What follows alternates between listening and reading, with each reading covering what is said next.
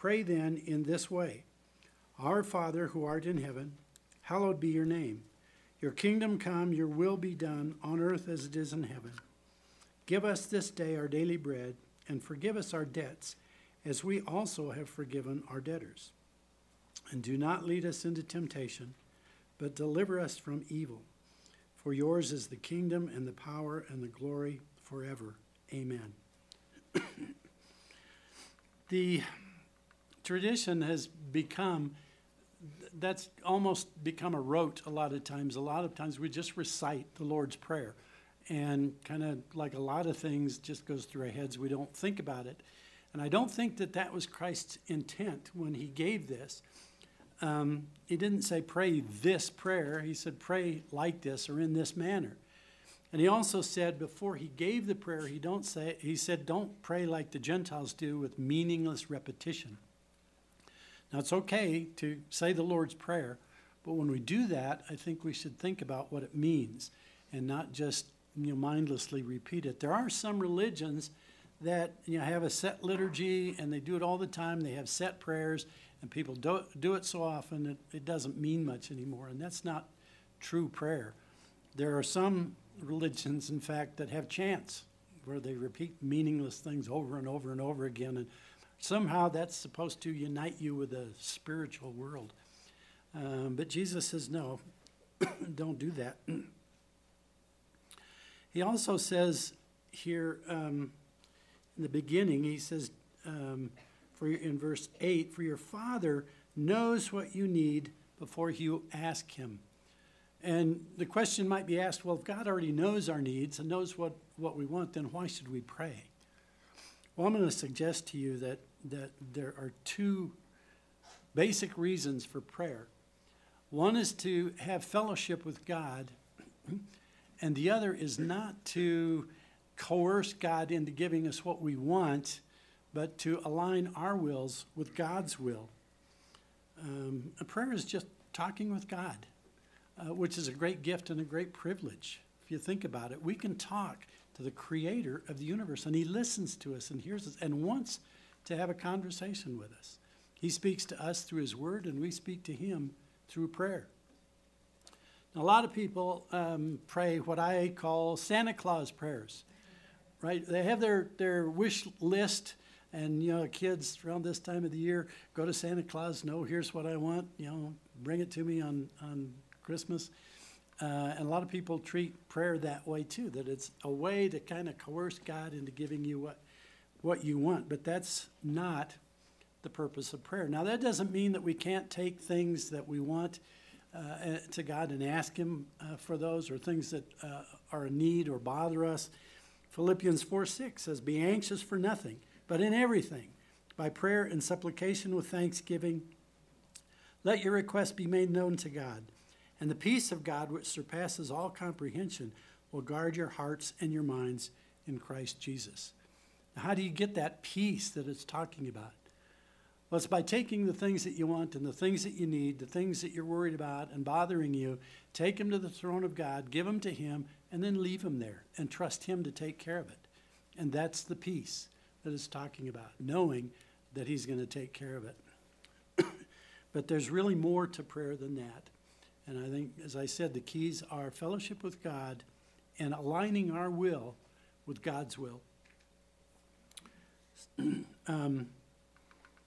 James 4:2, the last part of the verse, says, you do not have because you do not ask.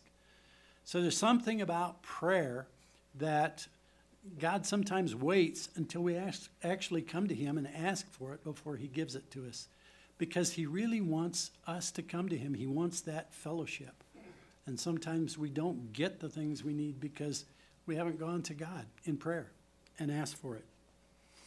So let's look at how Jesus said to pray, because I think there's a lot of depth in this prayer if we really look at it. The first that speaks to me is the very first word, our. Notice Jesus didn't say your Father or my Father. He said our Father. God is not just my God or your God. He's the God of all of us. He's everybody's God. Malachi 2:10 says, do we not all have one Father? Is it not one God who has created us? Why then do we deal treacherously, each against his brother, so as to profane the covenant of our fathers? It's important, I think, for us to recognize that and make sure that our prayers are not selfish or not self-centered. It also speaks of intercessory prayer, praying for others.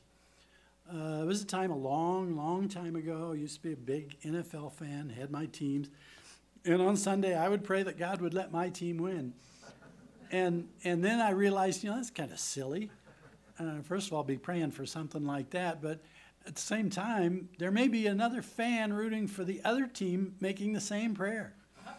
So from that episode, I learned to make my prayers more universal and less selfish. So now, I don't do it very often, but if I do pray for a sporting event, I don't pray about one team winning or not. I pray that it'll be played fair, that the athletes will do their best, that no one will be injured, that the winners will be gracious, that the losers will be good losers, things that both sides can agree to, because he is our Father, not my Father, our Father. Oftentimes when nations go to war, one of the questions that people ask is, God on our side? When really the question should be, are we on God's side? Right? And in fact, there is a case of that in Scripture. In Joshua chapter 5, verses 13 through 14, when the Israelites were ready to go into the promised land, and Joshua was about to lead the people against the city of Jericho. Joshua 5, 13 to 14 says, Now it came about when Joshua was by Jericho, he raised his eyes and looked, and behold, a man was standing opposite him with a sword drawn in his hand. And Joshua went to him and said to him, Are you for us or for our enemies? He said, No, rather I have come now as captain of the army of the Lord. And Joshua fell on his face to the ground and bowed down and said to him, What has my Lord to say to his servant? So here's a case, where Joshua is basically answering, is God on our side or on our enemy's side? And the angel of the Lord said, No, neither. I don't take sides. That's not the important thing. I'm here as a servant of the Lord. And what was going on was really more a spiritual battle, and that's what the angel was concerned with.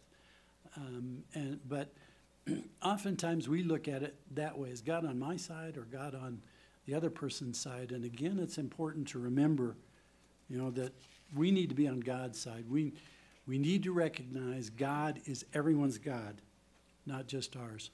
So Jesus says when you pray, pray our Father. So Father is the next word.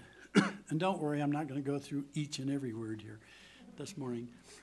Father, unfortunately, today doesn't have the connotation that it had in past ages, and certainly not the connotation that it had in Jesus' time. Today, unfortunately, in our culture, in our society, fathers sometimes have a bad name. There are some abusive fathers, fathers who don't take care of their family, unfaithful to their wives. And so some people, especially some women, have a problem with fathers.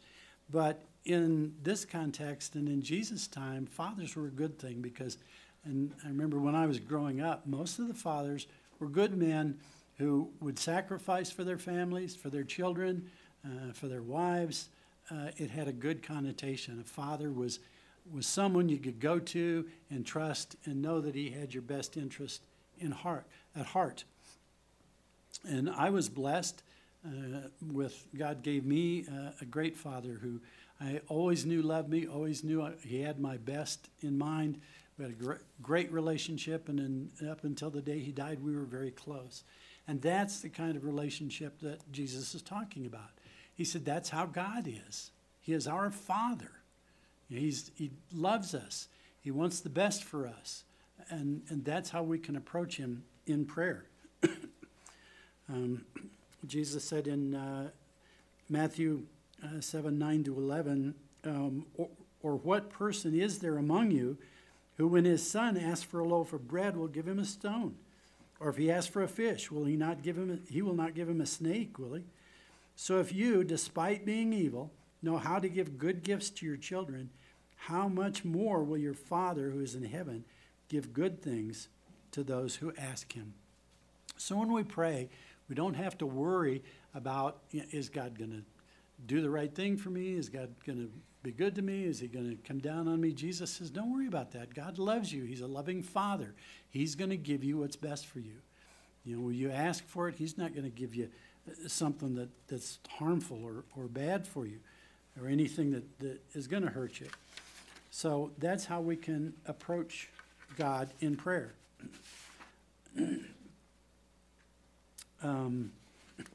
So Jesus says, our Father. Then he says, who art in heaven. And there are a lot of things in that. Who art in heaven. I think it's important for us to remember, even though God is a loving, kind, generous Father, he is also a great King, and Lord of all. I think sometimes today we focus too much on God's mercy and love and kindness, the fatherly aspects, and we sometimes trivialize God and forget he's also a great and powerful King. In Psalm 10:16 says, the Lord is King forever and ever. Nations have perished from his land. In Malachi 1:14, but cursed be the swindler who has a male in his flock and vows it, but sacrifices a blemished animal to the Lord. For I am a great king, says the Lord of armies, and my name is feared among the nations. So we can approach him as a heavenly Father, but we also have to remember that he is God. He is a great and powerful king, a ruler, and we have to treat him with respect, and even in our prayers, to recognize that he's due our honor and our respect, as the king that he is. Also, it says, who art in heaven, reminds me that God has a different perspective than we do. We're here on earth, living day to day, our lives. God is in heaven. He sees things that we can't see. He knows the end from the beginning. And so when we take our prayers to him, he may answer in a different way than we're asking, not because he's mean or wants to deny us things, but because he knows what's best for us. He knows what the future holds. He knows what tomorrow is going to bring, and he will prepare us today for what he knows is going to happen tomorrow. He has that perspective, and that's good when we pray to remember that and recognize that God does have a different perspective, and he is above us. Isaiah 55:8-9 says, for my thoughts are not your thoughts, nor are your ways my ways, declares the Lord. For as the heavens are higher than the earth, so are my ways higher than your ways, and my thoughts than your thoughts.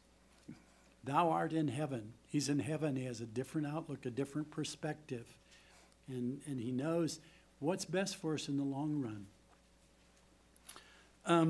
When I was a boy, my father started out as a bricklayer, and he ended up a construction contractor, and he used to use a lot of power tools. And I always wanted to use power tools. And one year for Christmas, I asked for a power tool set. I'd seen it advertised on television, battery operated. It had all the neat things, a drill press and bandsaw and table saw, all the stuff that us guys like, right? And I thought I really wanted that. And I asked Dad to give me that for Christmas. And he said, no. He said, you can't have it. And I said, why? It's safe. They show it, on television. They had a little, I think, styrofoam, something like that you could cut, and the saws and the drills would cut through that.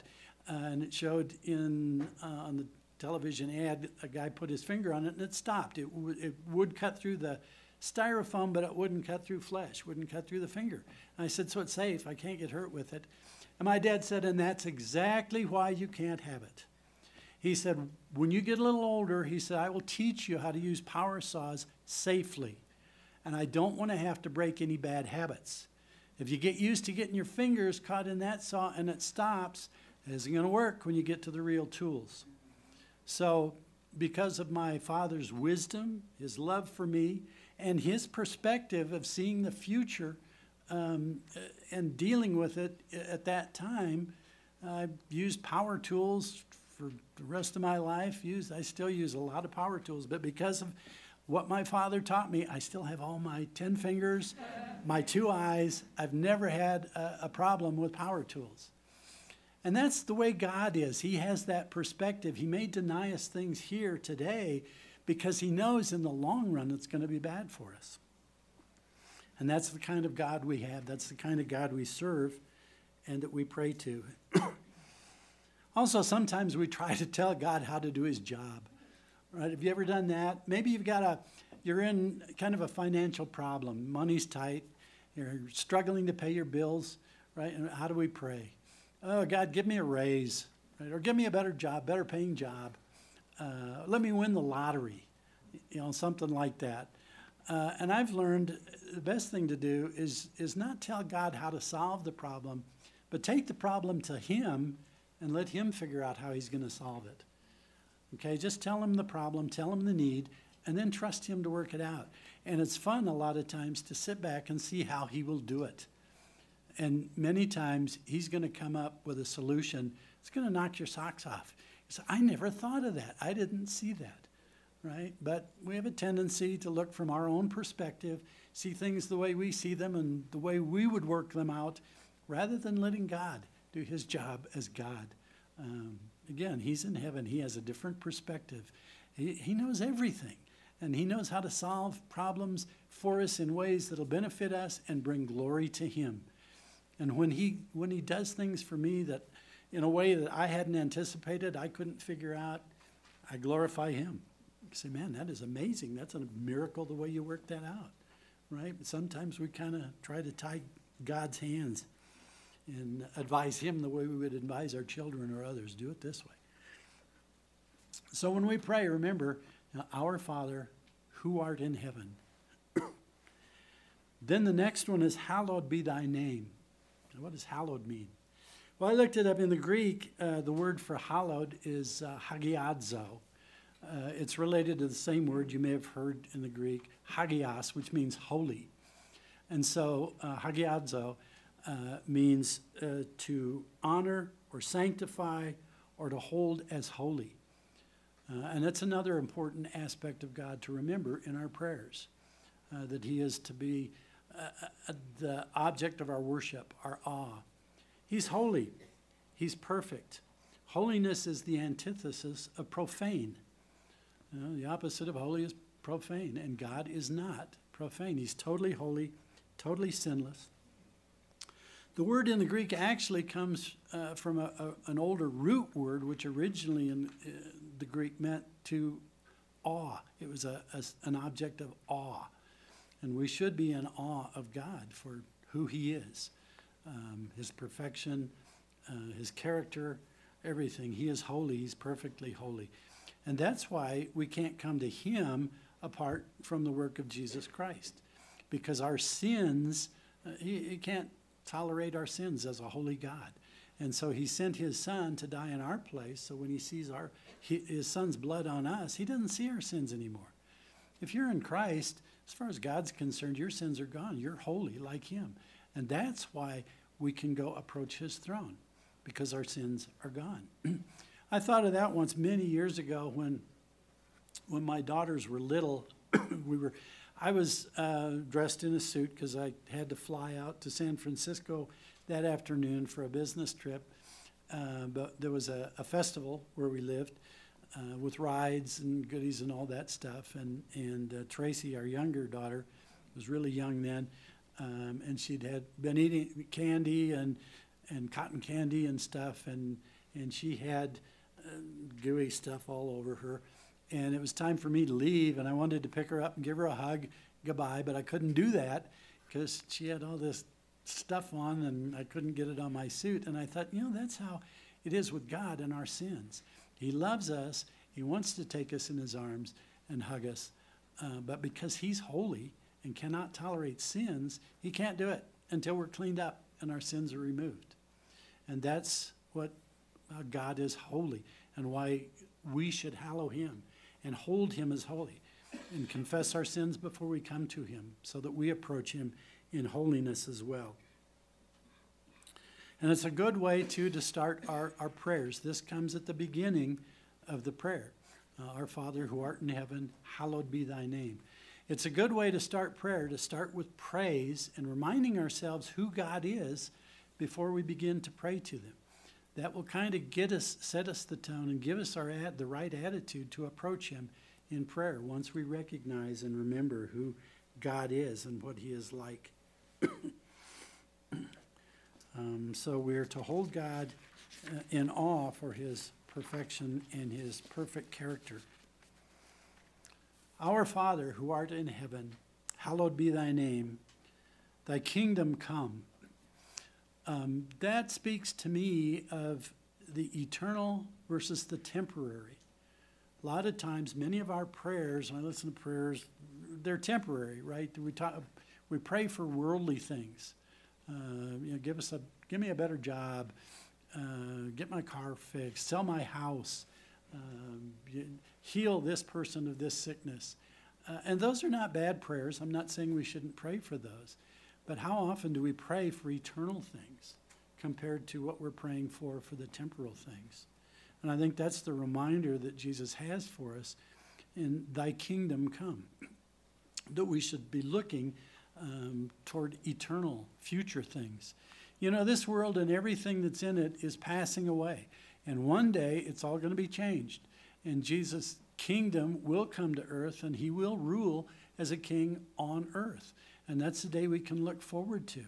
And it's also a good reminder in prayer, especially in times like now when the economy's having problems. There are problems with supply issues. If you've tried to get any repair items or fix anything or anything, it's a long wait and a hard effort to try to find the parts you need. We've got fighting in the Ukraine, fighting in the Gaza, threats from other nations, a lot of things going on. Crime seems to be out of control. Our politicians are in chaos. Times like that, it's good to remind ourselves there is a coming kingdom.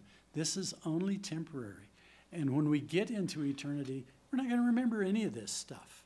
It's all temporary. In fact, stuff that I was praying for 2 years ago, I don't even remember today. You're probably the same way, right? Things that were on your heart, that you were worried about 2 years ago. How many of you can remember what your big serious prayers were back then? You know, those things are temporary. And God wants us to focus on the future which he has for us, which is perfection and his kingdom. His kingdom is not this temporary world. It's different. When he was before Pilate, he said in John 18:36, Jesus answered, my kingdom is not of this world. If my kingdom were of this world, my servants would be fighting so that I would not be handed over to the Jews. But as it is, my kingdom is not of this earth. And that's a good reminder for us. So what is his kingdom? Well, Romans 14:17 says, for the kingdom of God is not eating and drinking, but righteousness and peace and joy in the Holy Spirit. How often do we pray for righteousness and peace and joy? That's the kingdom that's coming. That's Christ's kingdom. That's what it's really about. It's attitudes. It's not the things of the world. Paul says in Romans 8:18-19, for I consider that the sufferings of this present time are not worthy to be compared with the glory that is to be revealed to us. For the eagerly awaiting creation waits for the revealing of the sons and daughters of God. And that's another part of Christ's kingdom. Christ's kingdom today, it's not a kingdom in the sense that we usually think of. Jesus said, my kingdom is not of this world. It's of righteousness and justice and joy. Christ's kingdom is us, the people of God. As Paul says, the sons and daughters of God. And so to me, that's a reminder too that we need to not just pray that Christ's kingdom would come, but we need to work toward that end. We need to live testimonies today that demonstrate the kingdom of Christ to others. We need to share the gospel with others. Not just pray that Christ will come, but do our part in seeing that his kingdom grows, that it becomes kingdom here on earth, that more and more people through Christ are brought into his kingdom. So that's another thing that we can pray for, is opportunities to share the gospel, and that God would give us a testimony that leads others to Christ, because that's bringing his kingdom here. Thy kingdom come. We can be a part of that. Then the next phrase is, thy will be done on earth as it is in heaven. As it is in heaven. The Greek word here for as is hos. And that's, if you understand grammar, if you remember your high school grammar classes, it's a participle of comparison. What does that mean? That means what Jesus is saying is, thy will be done just the same way that it's done in heaven. Thy will be done here on earth just like it's done in heaven. How is God's will done in heaven? Well, from what I see in Scripture, it's done immediately. It's done without debate. It's done without question. It's done in faith and trust. When I see in Scripture that God commands an angel, there's no, gee, I don't want to do that, Lord. Or, well, let's think about this. Let's talk about it. What I see is God says do this, and the angels go to it. That's how God's will is done in heaven. And that's how he would like us to do his will as well, to trust him enough that when he tells us something, we just do it. We don't have to think about it. God's already thought about it. He knows what's best. He knows what we need to do. And that's how we do his will. One example, I think, is in Daniel chapter 10, verse 12. Daniel had been praying that God would give him an understanding of the vision he had, and God sent an angel. Daniel 10:12 says, then he said to me, speaking of the angel, then he said to me, do not be afraid, Daniel, for from the first day that you set your heart on understanding this and on humbling yourself before God, your words were heard, and I have come in response to your words. Now, if you're familiar with the story, it was some time before the angel actually got to Daniel because there was a spiritual battle going on, and the angel was dispatched, and he got held up by the fallen angels for a while before he got to Daniel. But what it says to me, he says, from the first day that you began humbling yourself and praying, your word was heard, which tells me God hears our prayers immediately. And it's not like he's asleep or he's off on vacation or something. Leave a message with my secretary. I'll get back to you. As soon as we pray, God hears. And sometimes I think he's sitting up there just waiting for us to start praying so he can give us what he wants to give us. But the angel said, from the very first that your prayer, that you started praying, it was heard, and I was sent. And I think so God heard when Daniel started praying, and he told the angel, all right, go to him. And the angel went, even though there was a spiritual warfare going on. There's no indication here that he said, well, wait a minute, God, you want me to go?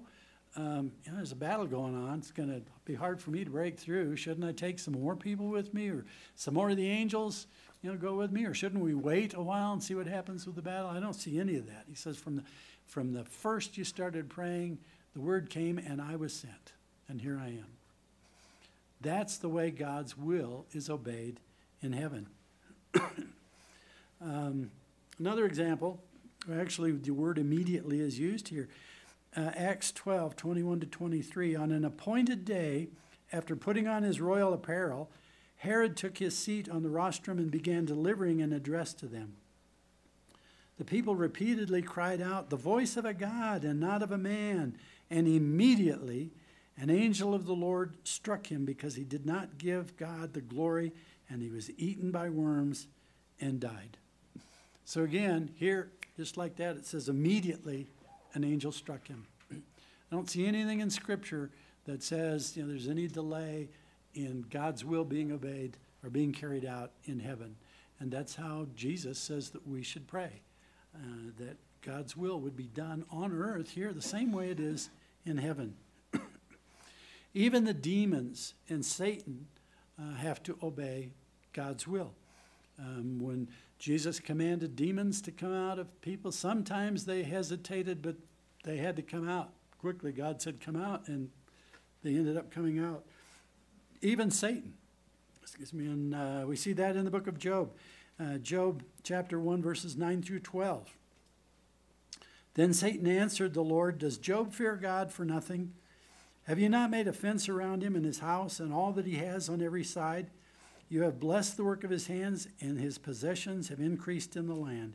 But reach out with your hand now and touch all that he has. He will certainly curse you to your face. Then the Lord said to Satan, Behold, all that he has is in your power. Only do not reach out and put your hand on him. So Satan departed from the presence of the Lord. Even Satan himself cannot do anything apart from God's will. He wanted to strike down Job because Job was a great man of God and worshiping God. But he couldn't do it until he got God's permission. And even then, God set limits on him, and Satan had to live within those limits. So even Satan has to obey the will of God. He doesn't like it. He and the fallen angels have rebelled against God, gone against God's will. But still, Satan has to come to God to get permission. And it's the same way with us. Scripture tells us that Satan can't touch us unless God allows it, and God only allows it for his glory and for our good.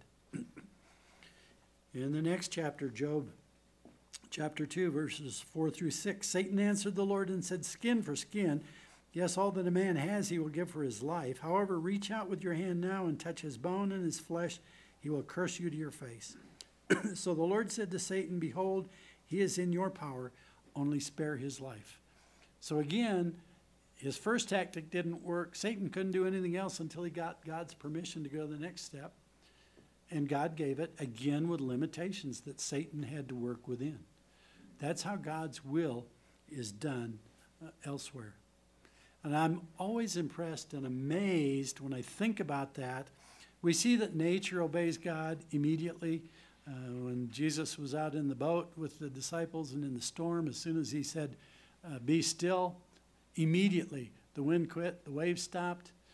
He commanded a fish to swallow Jonah. Immediately the fish was there, obeyed God's will. He commanded the ravens to feed Elijah. I've never had ravens bring bread to me, so I think that's a miracle. But the ravens obeyed God. The one and only creature that I see in all of God's creation that has the option to reject God's will is us, people. We're kind of unique in that. God tolerates our rebellion, doesn't like it, and it has serious consequences for us. But unlike nature, unlike the angels, unlike the fallen angels, God lets us not do his will. I don't see anything else in God's creation that God has allowed that. Why is that? Because he doesn't want robots. He wants us to obey his will the way the rest of creation does, but he wants us to do it willingly and joyfully and gladly, not because we're slaves, but because we love God and we trust God and we have faith in God and know that his will is what's best. That's what he's looking for. And he doesn't force us to do it, but that's what he wants us to do. And it pleases God when we do put that kind of faith in him and trust him and do his will as it is done in heaven.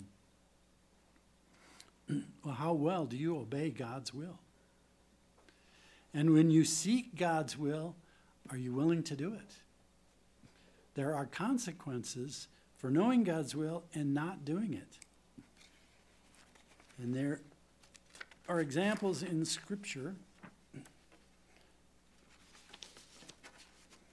In Jeremiah was a prophet during the time of the Babylonian conquest of Israel.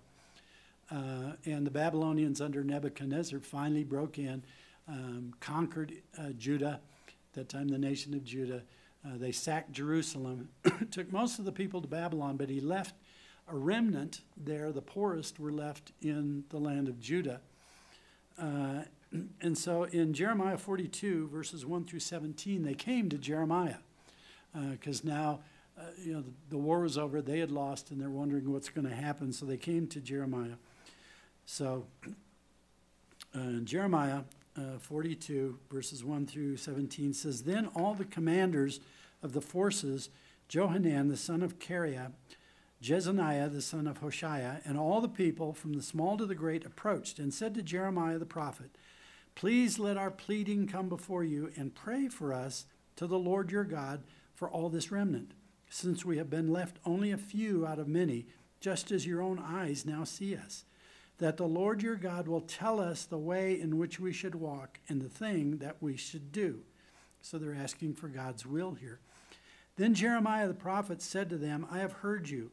Behold, I am going to pray to the Lord your God in accordance with your words, and I will tell you the whole message which the Lord gives you as an answer. I will not withhold a word from you." Then they said to Jeremiah, "May the Lord be a true and faithful witness against us if we do not act in accordance with the whole message with which the Lord your God will send to us.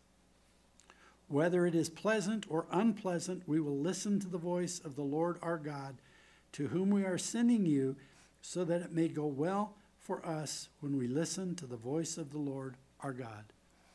So what are they doing? They're coming to Jeremiah saying, "You're the prophet of God. Go to God, pray for him, for us, and tell us what God's will is for us. Because we're ready to do God's will, whether it's pleasant or unpleasant, right? We're going to do it." So everything's good till we get to the next chapter. It says, "Now at the end of 10 days, the word of the Lord came to Jeremiah. Then he called for Johanan, the son of Kareah, and all the commanders of the forces that were with him, and for all the people, from the small to the great, and said to them, 'This is what the Lord says, the God of Israel, to whom you sent me to present your plea before him. If you will indeed stay in this land, then I will build you up and not tear you down. I will plant you and not uproot you, for I will relent of the disaster that I have inflicted on you. Do not be afraid of the king of Babylon, whom you are now fearing. Do not be afraid of him, declares the Lord, for I am with you to save you and rescue you from his hand. I will also show you compassion, so that he will have compassion on you and restore you to your own soil. But if you are going to say, 'We will not stay in this land,' so as not to listen to the voice of the Lord your God, saying, 'No, but we will go to the land of Egypt, where we will not see war or hear the sound of a trumpet or hunger for bread, and we will stay there,' then in that case listen to the word of the Lord, you remnant of Judah. This is what the Lord of armies, the God of Israel, says. If you really set your minds to enter Egypt and go in to reside there, then the sword of which you are afraid will overtake you there in the land of Egypt. And the famine about which you are anxious will follow closely after you there in Egypt, and you will die there. So all the people who set their minds to go to Egypt to reside there will die by the sword, by famine, or by plague, and they will have no refugees or survivors from the disaster that I am going to bring on them." So God said, "My will is that you stay right here where you are. And I'll protect you. You stay here. I'll take care of you. Things will be good. You'll prosper. Be no more war. You won't have any problems. Don't disobey me. If you do, and you go to Egypt, whereas that's not my will, you're going to have all the problems that you're afraid of. All these things you're hoping to escape are going to follow you." Well, that's not what the people wanted to hear. In chapter 43 of Jeremiah, verses 1 through 4, "But as soon as Jeremiah, whom the Lord their God had sent to them, had finished telling all the people all the words of the Lord their God, that is, all these words, Azariah the son of Hoshea, Johanan the son of Kareah, and all the arrogant men said to Jeremiah, 'You're telling a lie. The Lord our God has not sent you to say you are not to enter Egypt to reside there.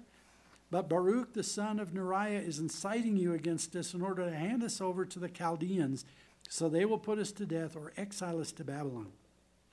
So Johanan the son of Kareah and all the commanders of the forces and all the people did not obey the voice of the Lord to stay in the land of Judah." Now, what did they say? They made a commitment. Well, hey, if God's word, if his will is pleasant or unpleasant, we're going to do it. Okay, we'll do God's will. Well, then it turned out it wasn't what they expected. It wasn't what they wanted. And they did what a lot of people do. That can't be right. That's not what I wanted to hear. That isn't what I expected God to say. I'm not going to do it. You're lying to us. We don't believe it. They let their fears get to them and destroy their faith. And they refused to obey the will of God. And from history, we know that Nebuchadnezzar and the Babylonians went ahead, and the people went into Egypt. The Babylonians went into Egypt and conquered Egypt and destroyed the Egyptian temples, and they went especially into the lands where these Jewish remnant had settled, and so the war that they feared followed them, just like God said. So if you pray and seek God's will, be sure you're willing to follow it. Too many today, even in churches today, I see a lot of that. Right? I don't like what the Bible says, so I'm not going to go along with that. Issues like homosexuality and abortion and women's role in churches and other things that are clearly laid out in God's word, it's not what we want to hear today. We don't want to believe that. Right? So we say, well, that isn't right. That can't be true. That's got to be culture. That was okay back in that culture, but that can't be God's will. Be careful. The remnant of the Jews found out the hard way. They said, yeah, we want to know God's will. God said, okay, here's my will. Do it. They didn't do it, and they paid the price. So, thy will be done on earth as it is in heaven. Even Jesus himself subjected him to the Father's will. In Gethsemane, before the crucifixion, Jesus didn't want to undergo that. He didn't want to be crucified or humiliated. I mean, who would? But more than that, he was holy. He had never sinned. He was God. He didn't want to become our sins.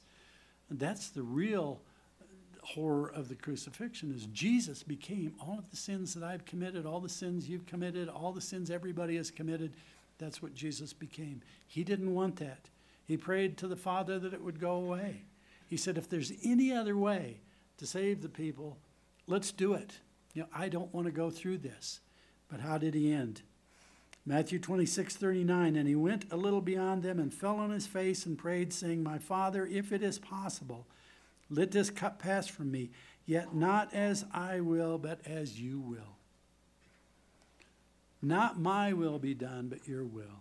This is what I want, but what I really want is your will, because I trust you. I have faith in you. I know you're going to do what's best, and I'm going to act on that. Can you pray that way? Pray, God, this is what I want, but whatever you want, if you want something different, that's what I want.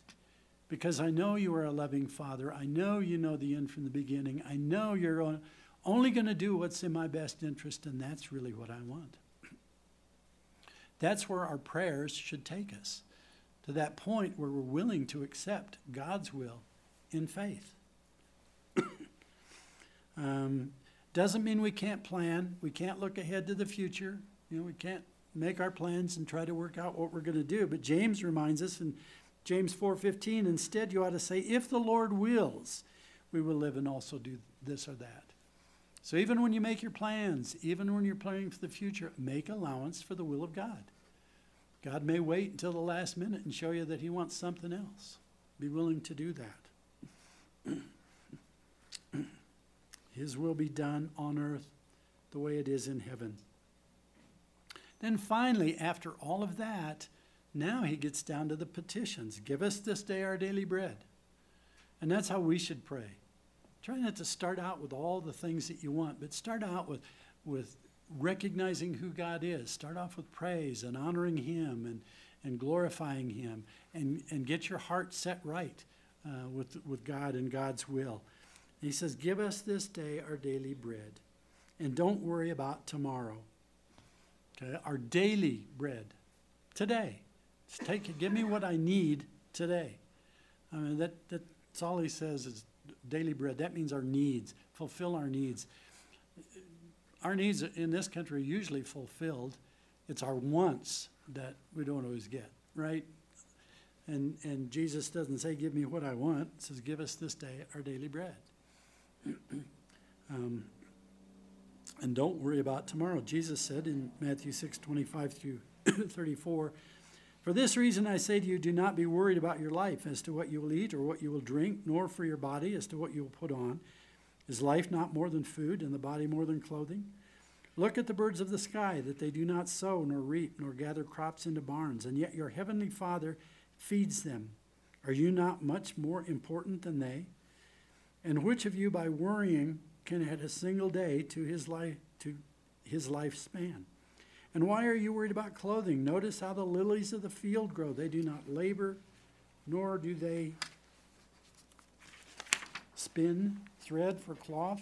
Yet I say to you that not even Solomon in all his glory clothed himself like one of these.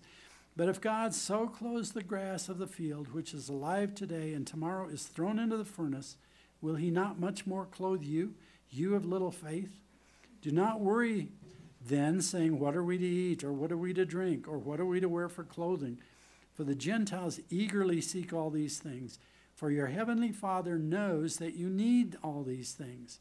But seek first his kingdom and his righteousness, and all these things will be provided to you. So when we pray, we can pray for our needs, we can pray for our wants. But the point is, trust God to give you what you really need, whether it's what you realize or not, and be satisfied with what God has given, because again, he's a loving Father who wants to give us everything we need. In fact, he gives us more than we need. He gives us most of what we want. At least he has for me, and I'm sure he probably has for you as well. Blesses in great measure. So be satisfied with what God has given you. James 4:3 says, he said earlier that we don't get what we want because we don't ask for it. Now in James 4:3 he says, you ask and do not receive because you ask with wrong motives, so that you may spend what you request on your pleasures. Sometimes God doesn't give us what we ask for because it's going to lead us to sin, or because it's selfish, or it's not because it's not what's best for us. And James is saying sometimes your prayers aren't answered because your motives are all wrong, praying for the wrong reasons. And that's why it's good to start with all the other stuff, the praise and the worship and the recognizing who God is, so that when we do pray and ask for things, our motives are right. We're asking for the right reasons. Okay. Then the tough part, forgive us our trespasses. Now, as believers, we're all forgiven in Christ. We know that Christ's blood has cleansed us from all sin. Past, present, and future, everything we've done, everything we're doing, everything we will do, that's all been forgiven and wiped clean. So why confess? Well, confession is good for us. It occurred to me recently that God points out our sins not to condemn us, but to free us from them.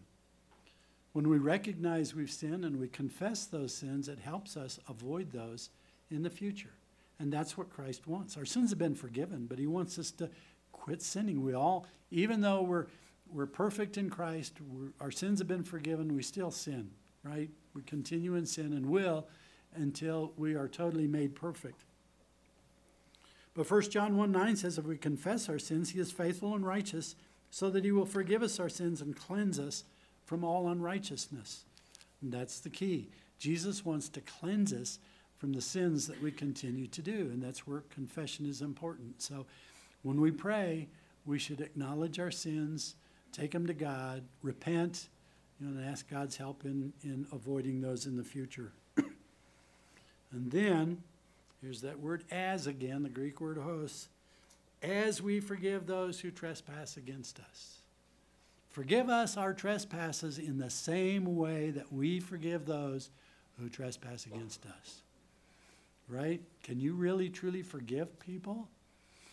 That's a good thing to do in prayer as well, is to honestly forgive people and go to God and say, I forgive them for what they did to me. And that means forgive and forget. Doesn't mean, I forgive you, but I'm never going to forget it. That's not true forgiveness. That's not how God forgives us. So he expects us to forgive others in the same way. If you truly want to be forgiven and cleansed, you'll forgive those who commit offenses against you. And one good reminder in that, when people do trespass against you or offend you, do things that hurt you, that's kind of a little inclination of an understanding of how our sins hurt God. If people sin against you and it hurts, and a lot of times it does, doesn't it? Well, when we sin, that's what we're doing to God. So forgive us our trespasses as we forgive, in the same way that we forgive those who trespass against us. God has forgiven us. He expects us to forgive those who trespass against us. The sins against us aren't nearly as big as the sins against God, and God has forgiven us for those. And then lead us not into temptation. And keep us from sinning. That follows on the temptation. James 1:13 and 14 says, no one is to say when he is tempted, I am being tempted by God. For God cannot be tempted by evil, and he himself does not tempt anyone. But each one is tempted when he is carried away and enticed by his own lust. We tempt ourselves. We allow ourselves to fall into sin. 1 Corinthians 10:13 has always been interesting to me. It says, no temptation has overtaken you except common to mankind, and God is faithful, so he will not allow you to be tempted beyond what you are able, but with the temptation will provide the way of escape also, so that you will be able to endure it. Have you ever thought about that? What that verse says to me is we don't need to sin. We could live perfect lives. Because God won't let us be tempted. It's a promise. He's not going to let us be tempted beyond what we can endure. We don't endure it. We fall into temptation all the time. But it's not because of God. It's because we decide we're going to go ahead and do the sin. Right? God keeps us from being tempted for what we can't. So every time you're tempted, God makes sure you can endure it and not sin. And he also provides a way of escape. A way that you can endure it. So that's what I think this prayer is. God, help me see when I am tempted the escape, and keep me in your will so I don't sin. None of us live perfect lives, but from that verse, it seems to me like we can. It's possible. God has given us everything to avoid sin. We just don't do it. And that's why we need to go back and confess it. 2 Peter 2:9 says, then the Lord knows how to rescue the godly from a trial and keep the unrighteous under punishment for the day of judgment. God can keep us from sin. He can guard us against temptation. And I know that he does that. I can think of 4 specific times in my life when I was really tempted to do really, really bad sins. All sins are bad. But these would have had serious consequences. And in every case, it became impossible for me. I really wanted to do it. If God hadn't intervened, I would have gone ahead. Temptation looked so good, I would have done it. But looking back on it, I praise God that he did not let it happen. He can keep us from sin. And each one of those sins would have had serious consequences. It could have destroyed my testimony. They could have destroyed my ministry. Could have destroyed my employment, my family, my marriage. I thank God that he stepped in and kept me from that. God can do it. He's done it in Scripture. In Genesis chapter 20, when Abraham was with Abimelech, and he said that his wife was actually his sister, and Abimelech wanted Sarah, his wife. And he didn't, and God gave him a dream, and Abimelech was afraid. He said, I didn't know. I didn't know anything. I didn't know. He lied to me. I didn't know. Genesis 26, chapter 20, verse 6. Then God said to him in a dream, yes, I know that in the integrity of your heart you have done this, and I also kept you from sinning against me. Therefore, I did not let you touch her. God has the power to keep us from sin if we will allow him to do it. We tend still to go our own way and fall into temptation because those temptations look so good, right? But God can do it, and we need to remember that in our prayers, that God keep us, protect us from those things. And then finally, deliver us from evil. And there's some controversy here whether it should be deliver us from evil or deliver us from the evil one. And actually, I'm not going to go into the Greek grammar gets kind of complex here. And my take on this is the better translation is deliver us from the evil one. But if you're interested in the reasons and all the Greek grammar and everything, see me afterwards. I'm not going to go into it now. But because of the way the Greek is written, grammatically, you could take it either way. It can either be translated as evil or the evil one. But I like deliver us from the evil one. And of course, who's the evil one? It's Satan. And there's an interesting passage in Luke chapter 22, verses 31 to 33. Jesus says to Peter, "Simon, Simon, behold, Satan has demanded to sift you like wheat. But I have prayed for you that your faith will not fail, and when you have turned back, strengthen your brothers." Satan has demanded permission to sift you like wheat.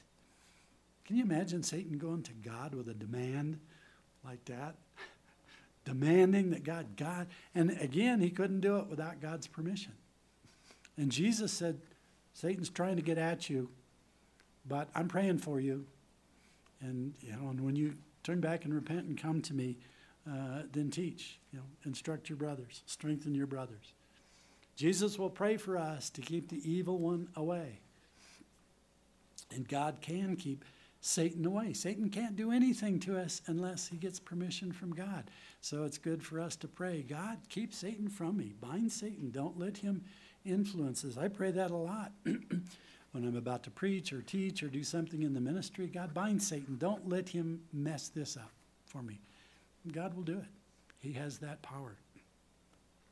So deliver us from evil or from the evil one. And then finally, and this is kind of controversial too, whether this last phrase actually belongs here or not. Some of the early ancient texts include it. Some of them don't.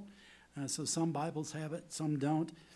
But I'm going to include it here. It says, "For thine is the kingdom and power and glory forever." And I like that because that takes us back to the beginning of the prayer. It starts with praise and honor for God, and it ends with praise and honor for God. And hopefully when you close out your prayers, you're back where you started with trusting God, trusting in his will, and praising him and thanking him for hearing your prayers and for the work that he's doing on your behalf. And leaving all your needs, all your cares, all your worries in God's hands, knowing that he loves you and he's going to do the best for you. And then that's when you come away with that peace of Christ that we talked about. So that's what I have for you this morning from the Lord's Prayer. Hopefully it's been beneficial and helpful to you. And let's close in a word of prayer. Heavenly Father, we do thank you for the testimony of Jesus, for his teaching how to pray. We thank you for your word. We thank you for the guidance of the Holy Spirit, and we know your word says the Holy Spirit prays on our behalf because we really don't know how to pray. So even in our prayers, you intercede on our behalf. Thank you for that. Thank you for the loving care that you pour out on us. Thank you for hearing our prayers. Thank you for being patient with us, even when we pray the wrong way. May our prayers this year bring glory to you and draw us closer in fellowship with you and accomplish your will. That's our prayer this morning. In Jesus' name, amen. Thank you, everybody.